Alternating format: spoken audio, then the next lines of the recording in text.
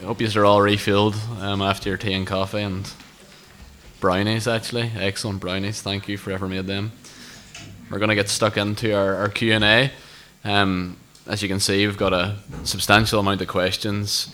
We're going to try our best to work our way through some of them, but obviously it's not going to be possible to answer all the questions, so don't be offended. If you want to, if you have a burning question, go and approach Johnny sometime before, over the dinner table, and I'm sure he would be happy to answer it or get any clarity. So we're going to get stuck in here. Johnny, who wrote 1 Samuel? If Samuel dies part of the way through the story, was it Samuel? And why do we have 2 Samuel? Why is it broken into 2 volumes, if you like? Short answer, we don't know. But let me try and at the same time approach the question from method. And in these questions, what I'll try and do is address them, but also you'll hear me think aloud about how to address them. So it's natural to come to a book like 1 Samuel and 2 Samuel and say, okay, who wrote it? Was it Samuel who wrote it? And it doesn't say that Samuel wrote it anywhere in it. Other times there are books that do tell us who the author is. Is that me or you? I don't know. We'll try and sort this out. Okay, all right, it's fine. I'm not bothered about it. Go with us here, handheld. Shall I my phone down here. Away phone. It's like an evil spirit. Is that better now? Okay, fine. I think it's a feedback from this here second microphone. Shall I move? Is that better? I'll hold this. Okay, all right. So in terms of method, it's a natural question. It occurs to us. It's an important question. So then all you've got available to you is to see what's the content of the 2 books that bear Samuel's name. And if you turn with me to the end of 2 Samuel, he is long dead by then. He's disappeared off the scene. We're told when he dies, but he's long dead by the end of 2 Samuel, even though David is still alive. Are you happy? Is that sorting out? Even though David is still alive. And so 2 Samuel, as a collection of 2 books, looks right back from the perspective of the very end of David's life, right back to the time before David was anointed. Samuel being the kingmaker sent by God to anoint first Saul and then David. And so it's impossible to say that Samuel wrote all of it. Similar issues arise, don't they, when reading the book of Exodus? Did Moses write all of it? It's hard to think that he recorded his own death, which appears there. So why does it bear his name? It's come to bear his name because I guess he is the major character in the first part of it. Why is it divided into 2? Other experts need to tell you of this. I think it's likely that there is a hinge at the point at which Saul dies. There's a very different tone to the story after Saul's death, which comes at the hinge between 1 Samuel and 2. We do seem to move on a gear at that point. It could be something structural, like there's room on a scroll for the first part and then another scroll. I don't know more than I've told you thus far. Okay. Good. In Hannah's song, why does Hannah mention a king when there was as yet no king? I think it's at the end of the song. Let's go to that. 1 Samuel chapter 2, verse 10. Very clear reference to the king. He will give strength to his king and anoint the horn of his anointed. Exalt the horn of his anointed. I take it the answer must be that at that point Hannah is prophesying, looking forward to what God is going to do and will do quite shortly. So God is giving Hannah confidence that he will in the end give his people a king. Okay. There was quite a few questions regarding the references in the text to God sending an evil or a troubling spirit to Saul. So what are we to do with the likes of that? Samuel. Choose one of them. Which verse? 16 verse 14. Let's turn to it together. 16 verse 14.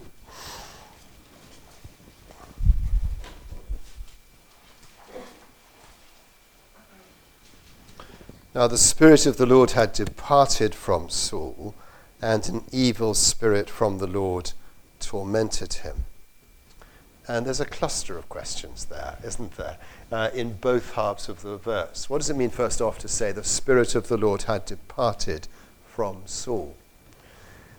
We tend to come from our side of Pentecost to the Old Testament without remembering that in the Old Testament the gift of the Spirit in the heart of the individual believer is, it seems, quite different from our side of Pentecost. That actually Pentecost does mark a substantial difference in the intimacy with which individual believers may know God.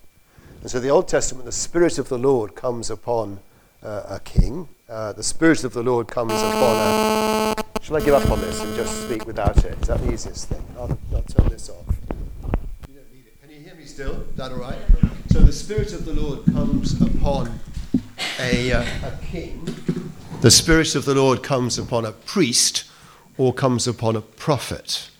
But there's a sense in which the Spirit of the Lord comes upon an individual to do a job. So if you look in the life of Samson, who's a very godless character in all sorts of ways, the Spirit of the Lord comes upon him and then he wins a battle. He does a job.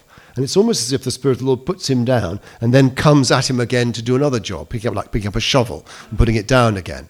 The permanent presence of the Spirit of God in all the individual members of the people of God is a function of our side of Pentecost.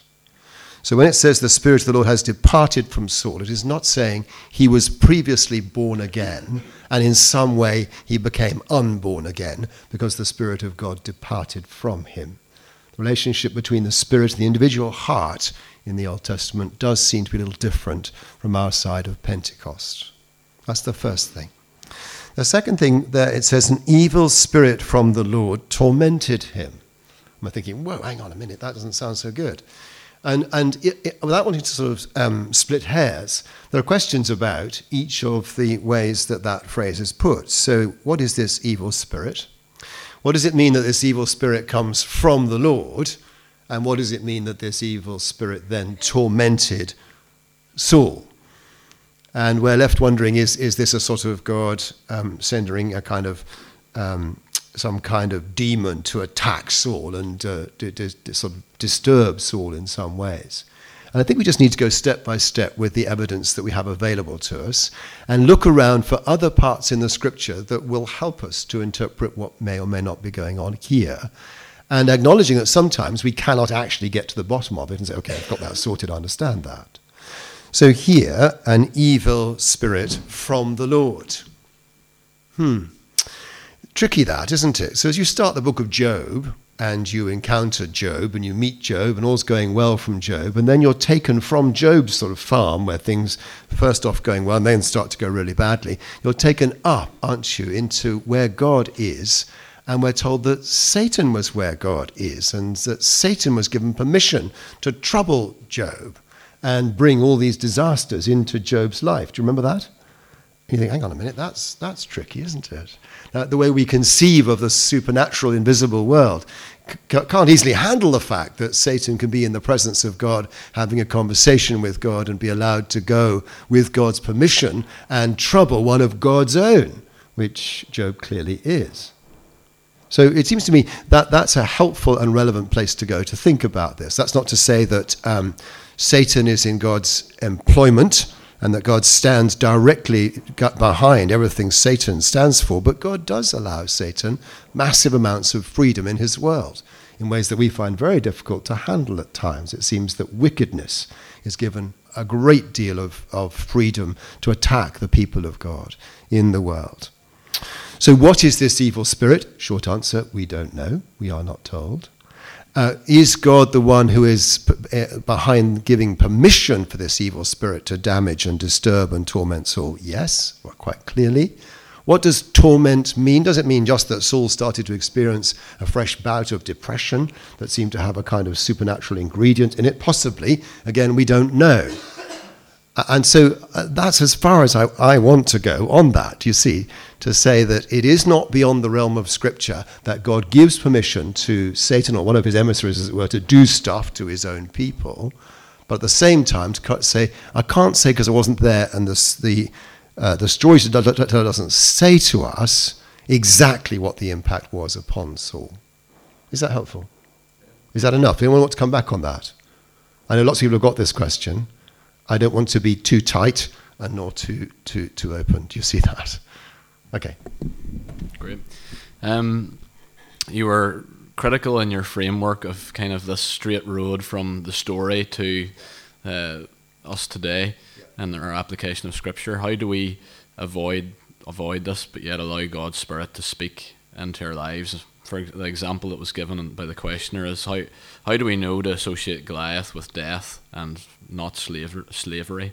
Or is there many different valid interpretations of Scripture that are all linked together? And it's kind of a broad hermeneutic question. Yeah, sure. Should we take Goliath as an example? Because he's quite tricky, isn't he? The Goliaths in your life. The Goliath that you have in your diary next week. The Goliath in your family. The Goliath experience facing your church. How do you avoid that sort of stuff? And so part of the way to avoid it, seems to me, is at least to be aware that there's an issue.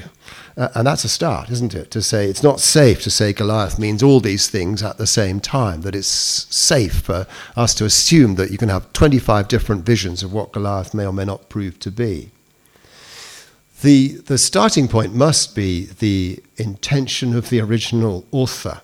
As I go back from the story, just let's see who Goliath is. He's not at that point a metaphorical figure, is he? He is an individual with flesh and blood and armor and a spear and a head that can be cut off. So he is a historical figure. He's not like the giant who climbs down the beanstalk after Jack has been to visit. We're not in that territory. So then if you say, okay, why would you put a story of an individual encounter on the stage for all God's people subsequently to remember and to gaze at and learn from? Well, it could be they're going to meet a series of other great big giants in the future. I haven't said this to you before, but they've already met giants, haven't they? Where else did they meet giants? Do you remember? On the edge of the land, they said when they went into the land, the spies went into the land. Do you remember that Caleb came back and all the other spies had said that actually the people, they seemed like giants and we were like grasshoppers in our own eyes. Do you remember that? And that was a mark of disloyalty and foolishness and faithlessness among God's people. And it seems like God deliberately, therefore, again, puts a giant on the stage for the future. Now, there are all kinds of giants between Goliath and Bethlehem when the Lord Jesus is born. The Old Testament has its share of giants. I mentioned some of them last night. The book of Daniel, for example, is full of giants, political giants with extraordinary power and military muscle to back it up. And God's people feel little, and they are insignificant. And so at one level, Goliath must be, it seems to me, a representative of all the subsequent giants who come onto the stage of human history, who have flesh and blood and tyrannize God's people, and the encouragement that God can bring them to nothing in a day. But because there's something else going on with this giant who comes from Gath, who comes in the name of the gods of Gath, we've already had an encounter with Dagon. He is more than just a physical individual. Do you see that? He carries some symbolic weight, would be my suggestion. Just like at the start of Mark's Gospel, the leper has leprosy, for sure. If you are willing, you can make me clean. But the fact that he has physical leprosy works overtime as a picture of the sin that the Lord Jesus has come to make us clean from.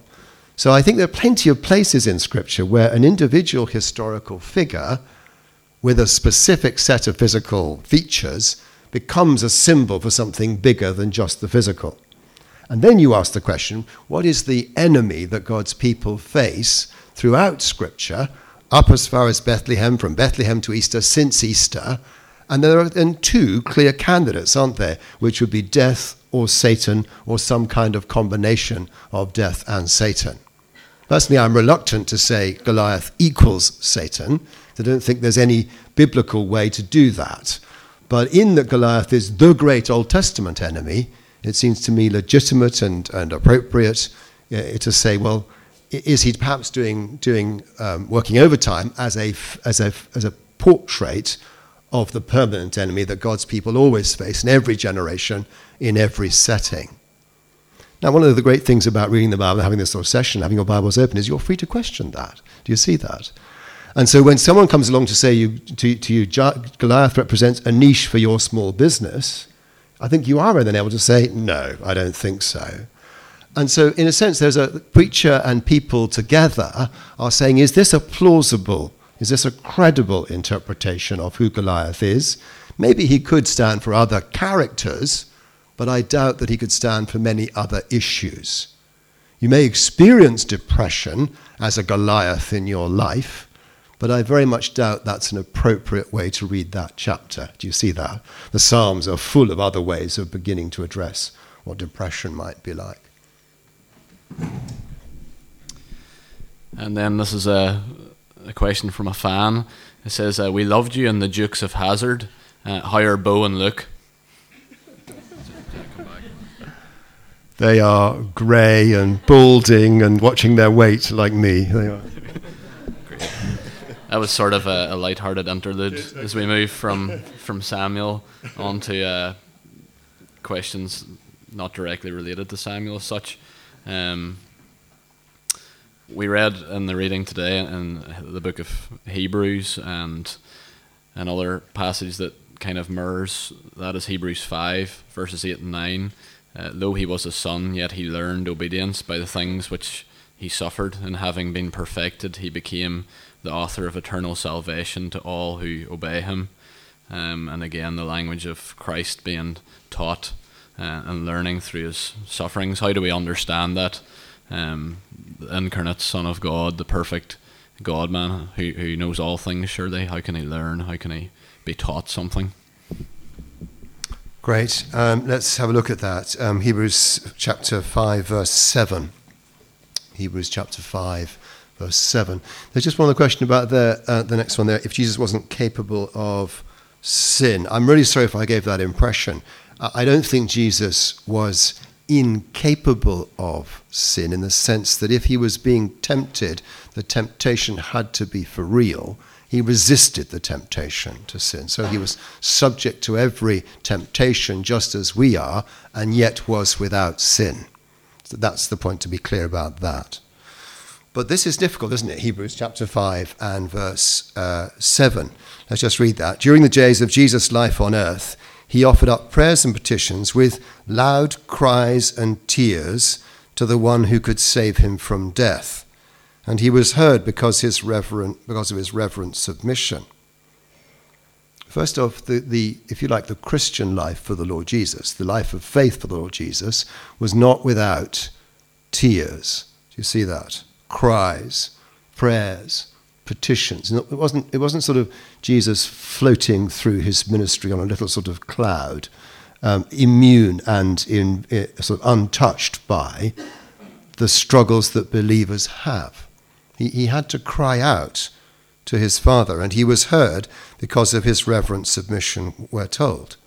So I guess you see in Gethsemane the tears of the Lord Jesus Christ, yet not my will but your will be done, is not the first time he's prayed that kind of prayer, if I can put it like that. I want to put it very carefully, that actually you see there what has been true of him earlier. Gethsemane is not, in a sense, a sudden catastrophic change of climate for the Lord Jesus. It has not been easy for him. As Hebrews tells us, consider him who endured such opposition from sinful men from months after his birth, from then onwards. This was true of him. So the next verse 8. Although he was a son, he learned obedience from what he suffered. And once being made perfect, he became a source of salvation. For us, the pathway to learning obedience is marked by disobedience, isn't it? For us, parents say, do not step on the grass. We step on the grass, the consequences follow, and we learn obedience by serial disobedience.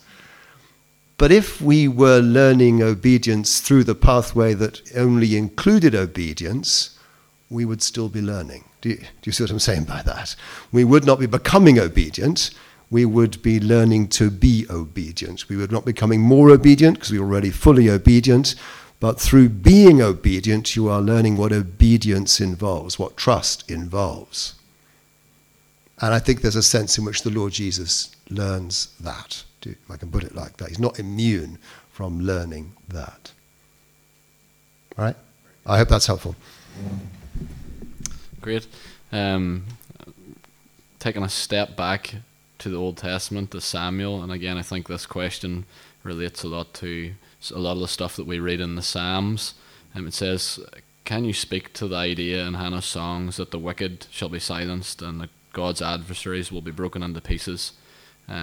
And again, we see that language employed a lot in the Psalms. How do we understand that today in the here and now? Because I suppose behind the question is the reality that we're not going to go out and go to battle and destroy everybody. So maybe that's asked very badly, but by myself. It's a good question. How do we know that God's enemies are going to be silenced? Is that the question, essentially?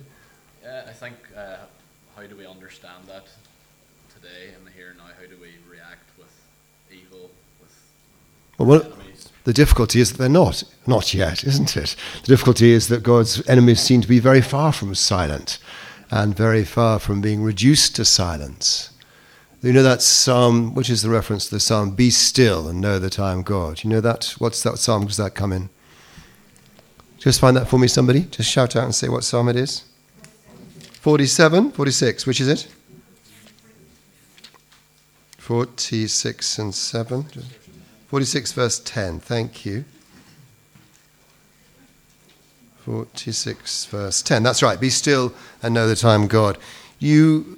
The point of that psalm is we sing that, don't we, as a rather sort of gentle chorus. Dee, dee, dee, dee, dee, dee, dee. Well, it's not that at all. If you look at 46 verse 10, do you see what it says there? That in verse 9, he makes wars to cease to the ends of the earth.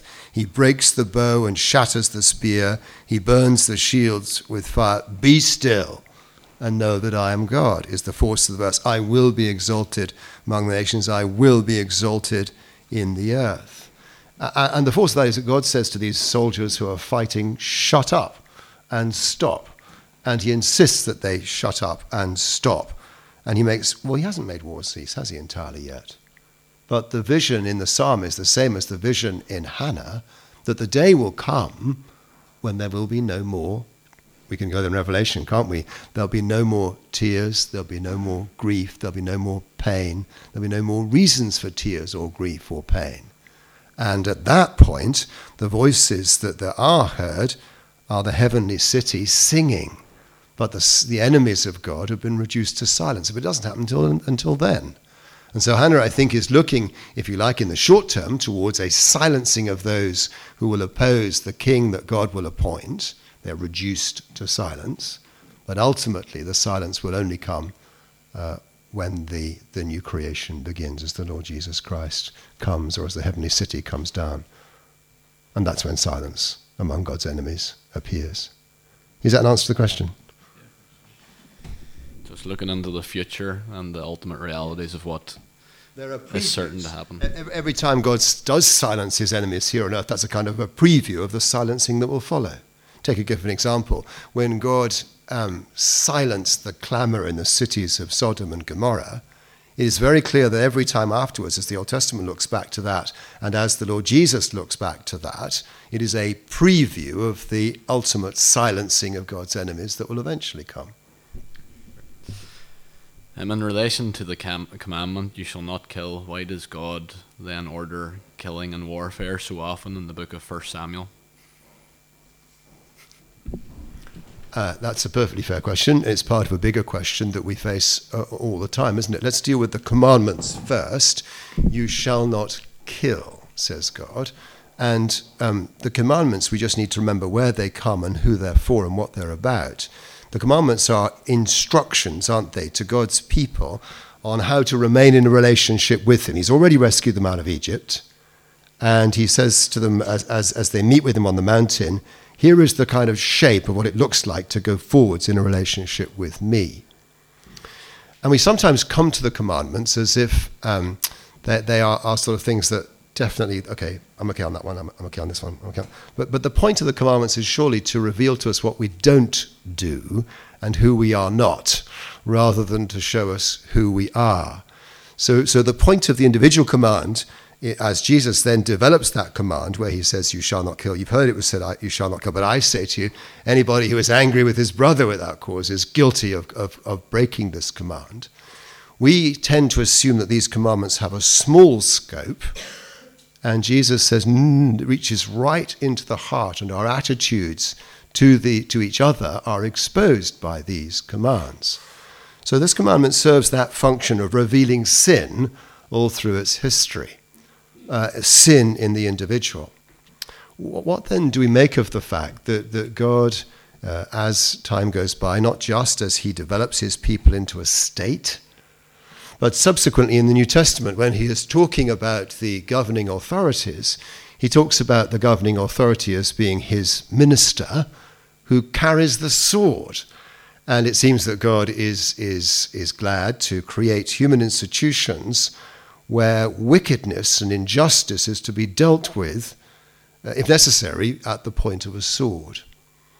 Obviously, there are others who take different views on this, but my own position is that the commandments are designed to teach individuals about sin, who we are as we fall short of what full obedience and loyal faithfulness to God looks like, and that it is permissible for the state in the New Testament and in the Old to carry the sword.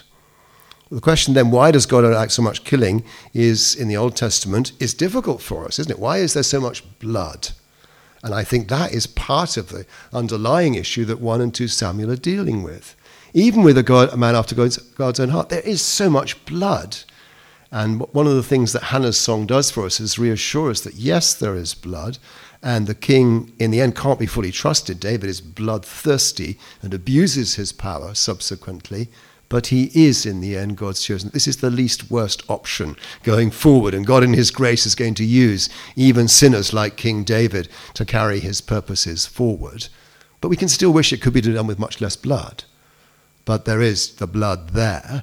And in the Old Testament, God, it seems, sometimes uses his own people to achieve his judgment here on earth in wiping out parts of the map in ways that are very uncomfortable to us, in ways that he doesn't do in New Testament times, where our enemies are no longer flesh and blood. Our enemies are the principalities and powers in the heavenly realms. They may work through individual people, but our enemies are not those people. Our enemies are the spiritual forces in Ephesians 6 that stand behind those individuals.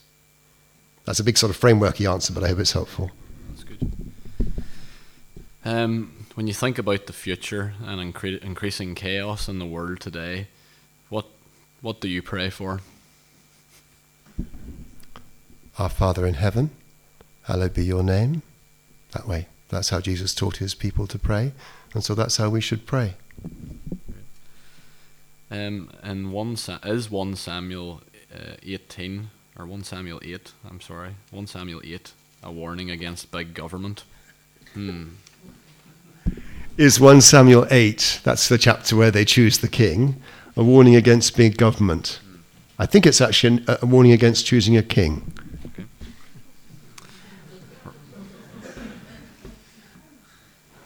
That opens up a whole lot of other questions, doesn't it? God's people choosing a king, then, there.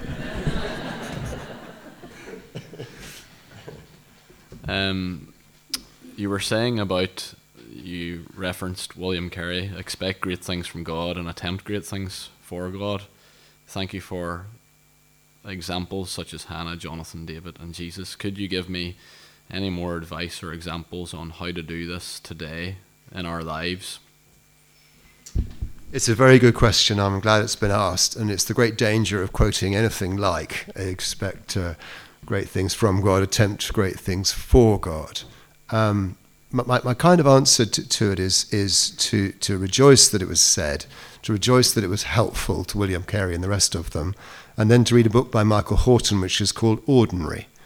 And actually that's very helpful as a perspective on our lives today, that we're called to be ordinary children of God, who love our neighbour, who love God's word and love God's Son and read God's word and seek to serve him in the ordinary places where he has called us. And if he then intends to do something extraordinary and spectacular and great through us, well, hooray. And that's his position. It's his kind of initiative, not ours very often. Having said that, what's a great thing for God? Well, it's a great thing for God to go on being a Christian, isn't it? And that's the first thing to go on to be, is to be a faithful, loyal disciple of the Lord Jesus Christ for as long as I have breath. That'd be a great thing, given my own waywardness and weakness and capacity to muck up and stray off. It'd be a great thing just to keep on going. And so let's have a clear-sighted vision of what a great thing is. It would be great to be a godly husband, Be great to be a godly father. Be great to be a godly son to my mother, brother to my sisters. And so let's see what great is. I've kind of made a mess of dropping all the questions on the floor, so we have got time for another few questions. Apologies if yours wasn't asked here, but I just want to give the opportunity if there's anyone on the floor who has a question. Andrew? Can I just follow up on that last question? Sure. Just in terms of where your initiative ends and God asking you to do something extraordinary begins, how do you sort of interrogate that? Like when I think it's a perfectly good question. Yeah. Yeah, I think the question you're asking is, when is a charge from God? When is it God putting something into your mind that is your then responsibility to respond to? And where do you, in a sense, rely on your own human initiative to say, wouldn't it be great if the whole of Belfast got converted, and it'd be great to attempt whatever it is that you're wanting to kind of lead off to see happening? Is that right? Yeah, and I guess where if what you're saying is that you need to wait a little bit on God, I suppose, prompting you to do something extraordinary, or do you feel how do you know that that is something God is laying in your heart and not just something that you're going off with in your initiative and maybe just placed or... Well, I think, ideas, a couple of different ways of responding to that. The first is, an idea comes. Wouldn't it be great if? Well, then the wisdom must be to pray over a period about that idea. And I think ideas from God have a habit of growing warmer, and ideas that are just kind of something we've cooked up grow colder, in my experience. So test the conviction over time in prayer. And then test the conviction with concentric circles of Christians whose reaction you are able to respect, who know you well enough to say, nonsense, too much cheese, or who say to you, great idea, but not, haven't got the gifts for it, forget it. Or who say, no, this seems good to us. Let's together pray and pursue this idea and see whether this may be of God. I think that's one thing to say. The other to say is that just occasionally over the years, just to speak sort of personally, people ring up and say, would you apply for this sort of job? And I say to myself, well, no, I won't. You can pray, and if I can't sleep, I'll let you know. And in a sense, that's a way of testing initiative that comes from somewhere else to see whether or not you feel that you should become caught up in somebody else's initiative. And I say, don't hold your breath. And, when that's happened, then I go to sleep and I don't wake up and I don't worry about it. In the sense, I believe God has called me to be where I am, to do the things he's given me to do. And to be able to do those is the great thing for God that he has entrusted for me to do. And that looks pretty ordinary to everybody else, but that's the thing that I have to do. So we read the great ones, Hudson Taylor, given the vision to evangelize the whole of China, and we think that should be like that for us. And we're still slightly second-class citizens unless we have that kind of target in our sights and that kind of vision for a great thing. And I don't think that's true. And that's why I quoted Michael Horton, his book Ordinary. Almost everybody is called to be ordinary. If God makes you extraordinary, that's up to him. And then the other thing to say, therefore, I think is that occasionally we allow ourselves to be unworthily ordinary, if I can put it like that. In being ordinary, it seems to me, therefore we carry out our responsibilities to the very best of our ability, whatever they may be. So we do the next thing, and we do it right, and then we do what's the next thing to do and do that right too. And that's a great thing, to seek to be the best we can be in whatever the particular responsibilities God has given us to do, without making the way God worked in one person's life 150 years ago the pattern of how God should work in all of our lives today. I hope that's helpful. Anyone else? Ben?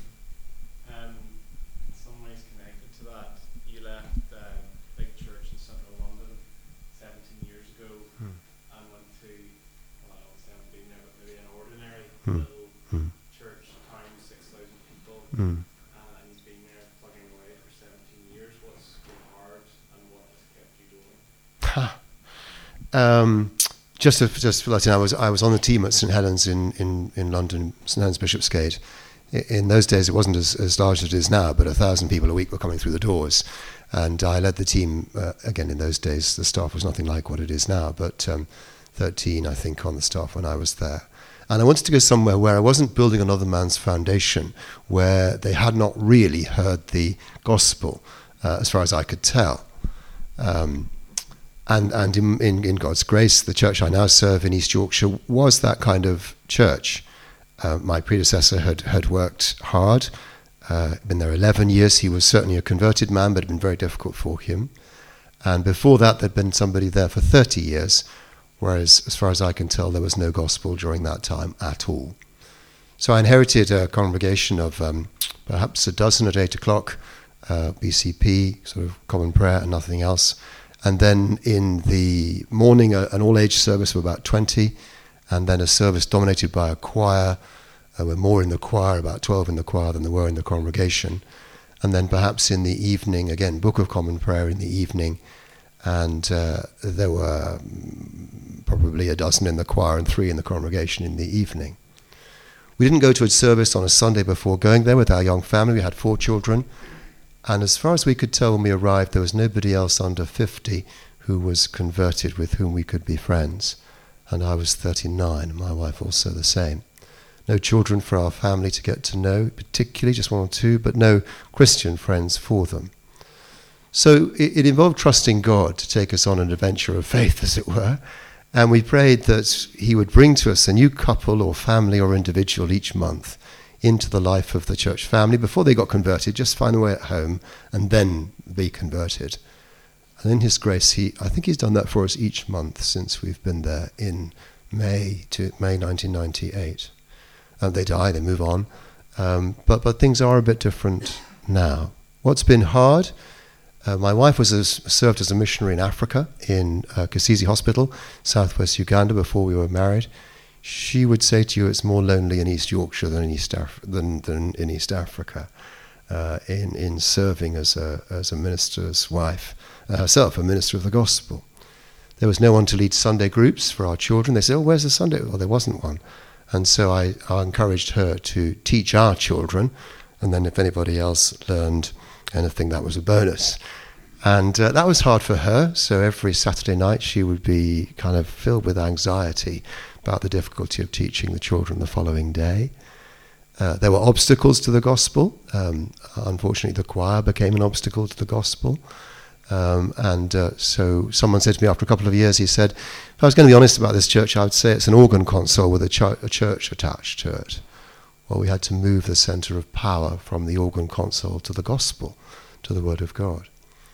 And as I preached the gospel, for the first 2 years, I always preached from one of the gospels, so I was always talking about Jesus. There's a verse in John's gospel which talks about it being like the light coming on, that the light shines. And some come out of the darkness into the light, and some, when the light shines, go into the darkness. Well, I could see that happening in front of me. There would be people who'd sort of creep in through the door and gradually move towards the front week by week. And there are others who are in the church who gradually move towards the back and then out the door week by week as the gospel sifted the people who are in front of me. And in God's grace, we've seen gentle growth throughout that time. What keeps you going? The Lord Jesus, the Spirit of God, and friends. Gradually friends within the church, but initially friends from outside the church. Things like this. I go each year to a group of ministers where we meet.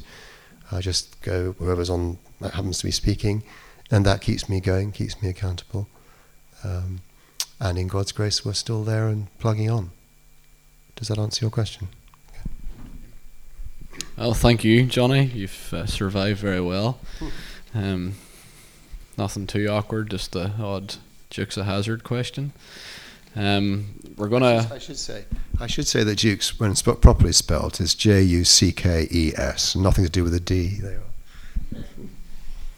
There you go for whoever wrote that question. That's it, guys. We've come to the end of our time together. So we have. I hope you've enjoyed it. I always find that the Q&A a really beneficial time to reflect on some of the questions that I've had, and I think that's been helpful, and I think it's been beneficial to do that.